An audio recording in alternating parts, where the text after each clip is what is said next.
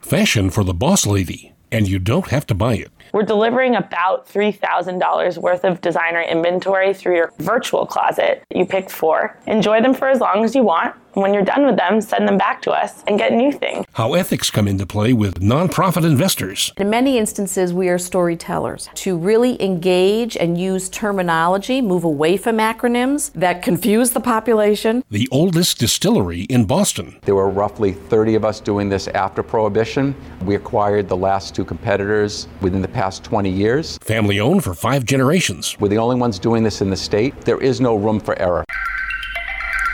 This is The Language of Business, a weekly podcast designed to inform and inspire entrepreneurs and anyone thinking about a startup. Learn about strategies that work and strategies that don't work. I'm executive producer Don Kelly. Our host is Greg Stoller, Harvard MBA and senior lecturer at Boston University Questrom School of Business. On this episode, we look at a young entrepreneur from MIT who figured out how to make fashion for the boss lady affordable, plus how ethics come into play with nonprofit investors, and why the oldest distillery in Boston puts a high value on employees. Here's Greg Stoller with Ambika Singh, CEO of Armoire, fashion for the boss lady. Thanks, Don. Not happy with what's in your closet? How would you like the chance to replace all of it within 15 seconds without having to buy any of it? We're on location at MIT's Trust Center for Entrepreneurship with Ambika Singh, the CEO and co-founder of Armoire, and welcome to The Language of Business. Thank you. I had this problem essentially all my life.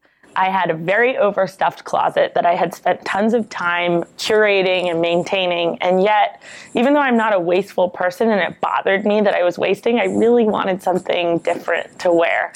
And so I thought, there's got to be a better way, especially because the clothes that I'm consigning or giving away are essentially new. And I had been sharing clothes with my friends, my cousin, my mom all my life, and I thought, got to be an easier way to make this happen. How can you replace an entire wardrobe in less than 15 seconds? Well, the way you can do it is that first, we're going to understand your preferences, both from a style and fit perspective. And then we're going to use that information to run through our algorithm and decide what kinds of things might you like. Then we'll put 10 to 15 of them in a virtual closet. And from that closet, you pick 4. Enjoy them for as long as you want. When you're done with them, send them back to us and get new things. How do you know if the 10 or 15 that your algorithm is suggesting aren't going to look good on you at all? So we learn that over time. Basically, what we're trying to do is figure out from the past things that you've rented and from people who look like you, what kinds of things have really fit for them and for you.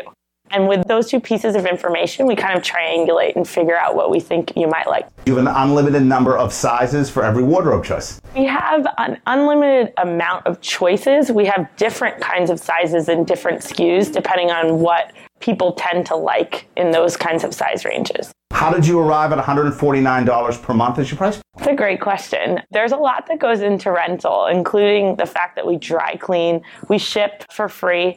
So we kind of added up all of the costs and figured that we're delivering about $3,000 worth of designer inventory through your closet every month. So it seemed like a pretty fair thing on both sides, and it still allowed us to pay our employees. You're co-located on the West and the East Coast. How do you run a business on opposite sides of the country? We do a lot of teleconferencing and using video services. And can you hear me? Can you hear me? It's kind of a combination of really having a lot of trust between the co-founders and having great communication. You mentioned that it's fashion for the boss lady. Yes. Are your offerings only for women? Currently, they're only for women. And the reason that we really focus on women is because there's a different amount of pressure on women, particularly professional women, to show a lot of variety in their wardrobe. For example, if you wear the same suit 5 days in a row, as long as you change the shirt, nobody's probably going to notice. Women change their dresses and their skirts and their tops and their scarves. And so the pressure, both from a time perspective as well as the pressure on your wallet, is really imbalanced. And that's why we started with women, because we want to make their lives easier. In terms of scaling the business, where do you hope to be in 3 to 5 years? We really hope to, kind of coming back to what I said, to be helping a big percentage of professional women. So right now what we see is that they spend a lot of time both curating and maintaining, dry cleaning, And what really brings a smile on their face is to wear something new. And so we want to give them that opportunity without taking away all of the time and the pressure. What would happen if an existing competitor adjusted their algorithm such that they could give them 15 choices and rent 4 at one time? We really think that we're building a relationship with our customers that is something that will hopefully keep them with us.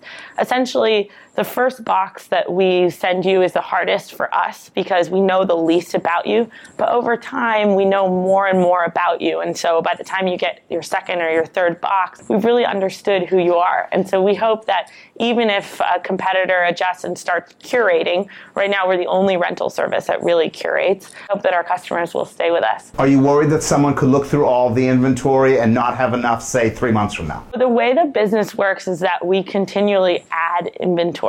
So the way the cost model works is that we've provisioned for that. So there's always something new to see. And sometimes customers want to see old things. And so we make sure that we've got back stock of things that she's loved before. Occasionally she'll really fall in love with something and then we offer really discounted prices for her to purchase it. But we think that this is a better way to buy because all women have looked in front of their closet, seen the overstuffed closet and thought, oh, why did I buy all those things? So we really want you to buy when you fall in love, and otherwise just send it back to us. What's the single biggest item that keeps you up at night about your business? Are we going to be able to deliver on all of these big promises we've made? So we really want to be impacting women of all different walks of life. And right now we understand the boss lady. Are we going to be able to understand the needs of all of them? And am I going to be able to keep the energy behind this? Because startups are hard. So right now, I mean, my team is what keeps me going. We're an amazing group of 6 co-founders. All women? And 2 brave men. So 4 women, 2 brave men who have now learned what a romper is and what V-necks are.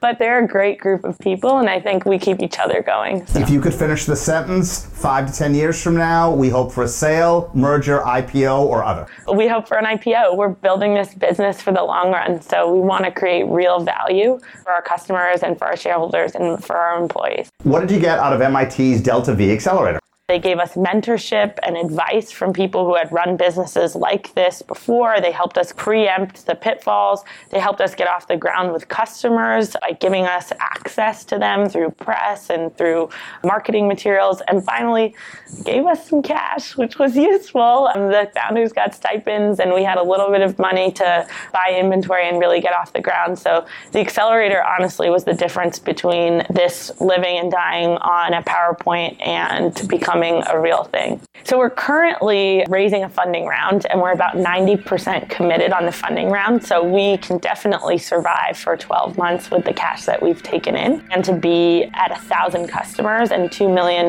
in forward-looking ARR by the time we raise money again. Terrific story. Thank you. Ambika Singh, CEO and co-founder of Armoire. Coming up, why the oldest distillery in Boston, family-owned for 5 generations, puts a high value on employees. But first, how to be ethical when dealing with nonprofit investors, as the language of business continues. Back to Greg Stoller. All companies, whether for-profit or not-for-profit, like to think of themselves as being ethical. But how does that change when their bottom lines are affected? Darby Hobbs helps financial institutions put a price on being socially responsible. She's the founder and CEO of Social 3, and welcome to the Language of Business. Thank you. Pleasure to be here. What makes a financial services firm socially responsible? Well, there's 2 levels. There is the whole area of reputational management, being conscious as a business leader and making right decisions in your management team.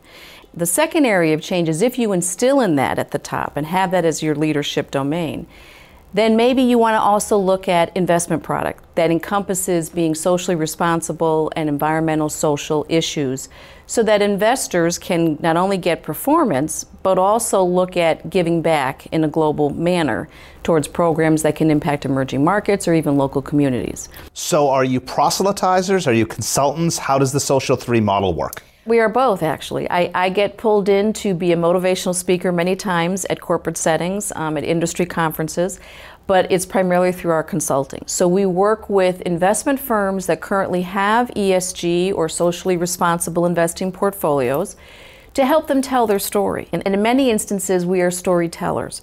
To really engage and use terminology, move away from acronyms that confuse the population, to really talk about the impact of that investment portfolio. And if that's something that you are passionate about as a consumer, you will engage in that and begin to have brand identity.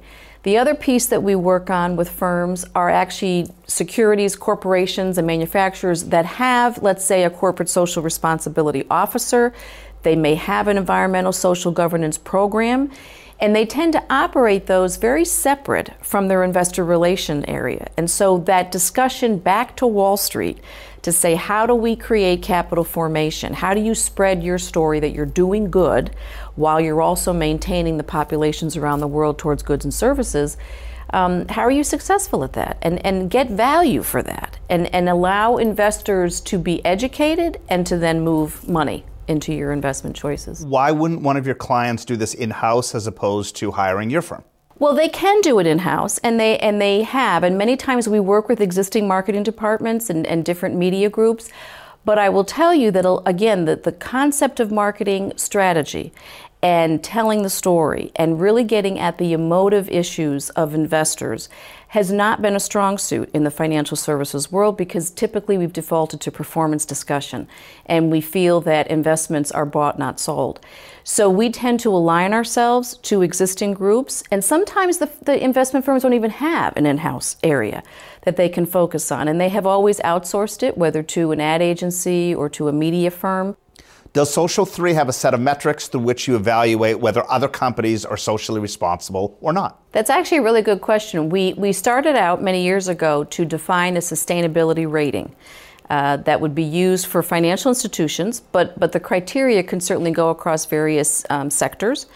And we're currently working on that with a number of organizations and looking at it as more of an index and something that would be defined around a shared value components. So taking it more into the conscious capitalism and the reputational management side, because it does apply. What are you doing with your own company to make sure it is socially responsible? First off, it's who we work with. So making sure that who I surround myself with and people that work with me, that our clients and client relationships are building the same passion, believe in the same areas, and really are driven by the same principles. And that comes down to what we value as business leaders and also our integrity.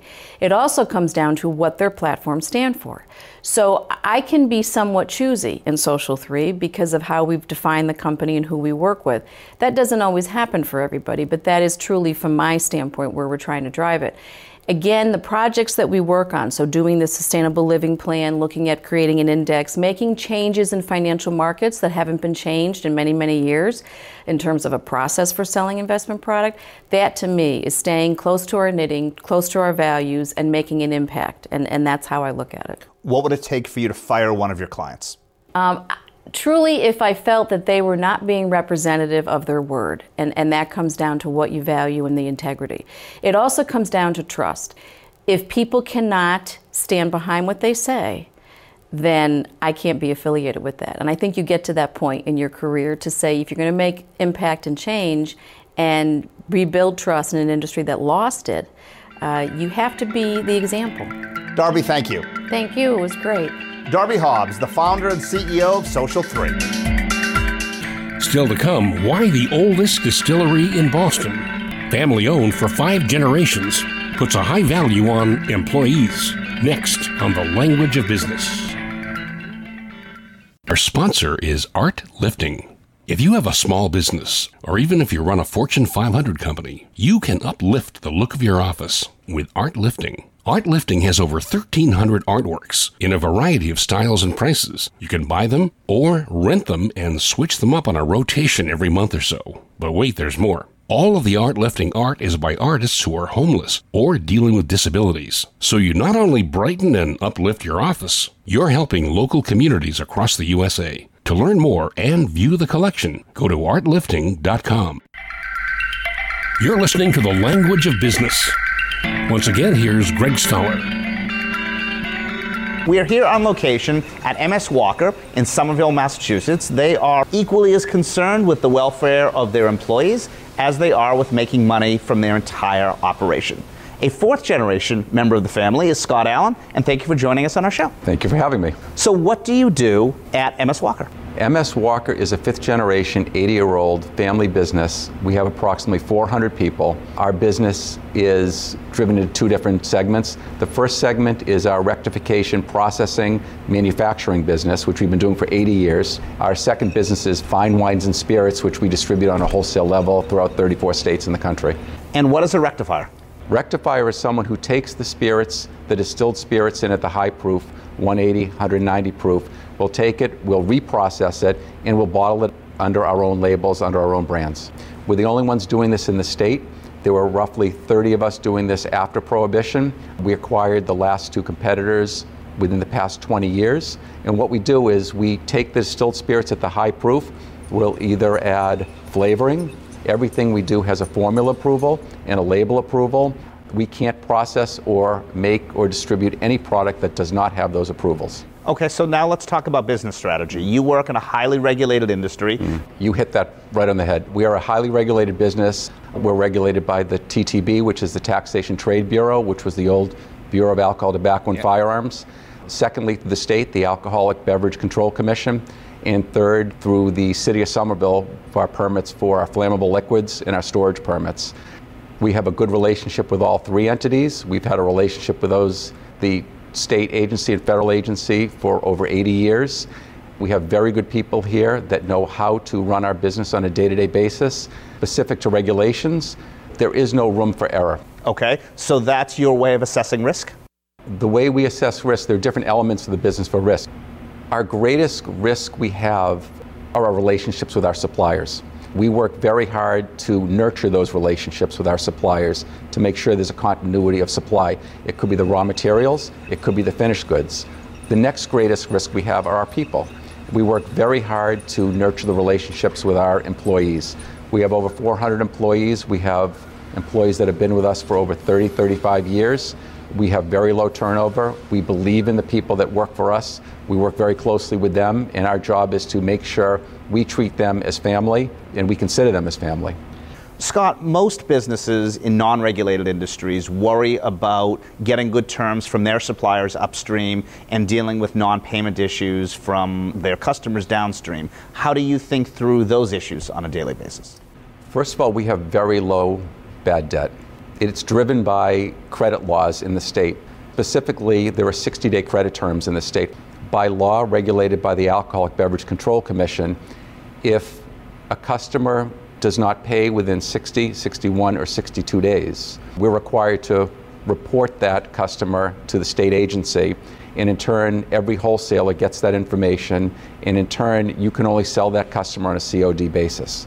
Secondly, if there is bad debt with a certain license and the ownership decides to sell that license, the bad debt transfers with that license. We dramatically reduce our bad debt due to that. Let's talk about material acquisition from your suppliers. Are you kept up at night about not getting the right materials you need in the rectifying or the processing? It is. We have a really good purchasing department. We work off of a demand plan report where we project day, week, months out what our needs would be, whether it's the liquids, meaning the distilled spirits, other material, it could be corrugated, it could be our glass that we use, it could be labels, and our purchasing department works very close with the representatives from those distributors to make sure we do not carry too much inventory, we have just enough inventory, and it's that juggling game that we work within. Where is the intersection between the regulations and the risk assessment ending and somebody sitting at a table and enjoying a good glass of wine? I hope they always enjoy a good glass of wine or a good spirit. We have a team of brand managers. Their responsibility is to make sure the wine that they bring in, there's a demand for that wine. We may create a demand for that wine. It's either through branding, marketing, or just pounding the pavement on the street. Our job is to bring the spirit or wine specifically in with a vintage and make sure we distribute that spirit within 3 to 6 months, preferably, or sooner, to be able to turn over the spirit and get it to either retail account or a restaurant. Thanks, Scott. Scott Allen, one of 5 generations successfully managing MS Walker. Thanks, Greg. We publish a new episode of The Language of Business every Tuesday. We're available on Apple Podcasts, and Spotify, and TuneIn and Google Play and Stitcher, or just say, Alexa, play The Language of Business. Searching for latest episode of The Language of Business. Here it is from my cast. We now have downloads in 38 countries, 29 states, and 4 provinces. We appreciate the support, and it's very helpful in keeping the podcast going. If you haven't subscribed yet, we're easy to find anywhere you get podcasts, and you'll get new ones automatically. Our director is Mark Mandel. Social media by Jennifer Powell of ExcellentWriters.com. Consulting producer is Helen Tierney of Happy Accident Productions. Audio editing and voiceover by yours truly. Special thanks to Mike Carruthers of SomethingYouShouldKnow.net. For Greg Stoller and the entire team, I'm executive producer Don Kelly. Thanks for listening to The Language of Business.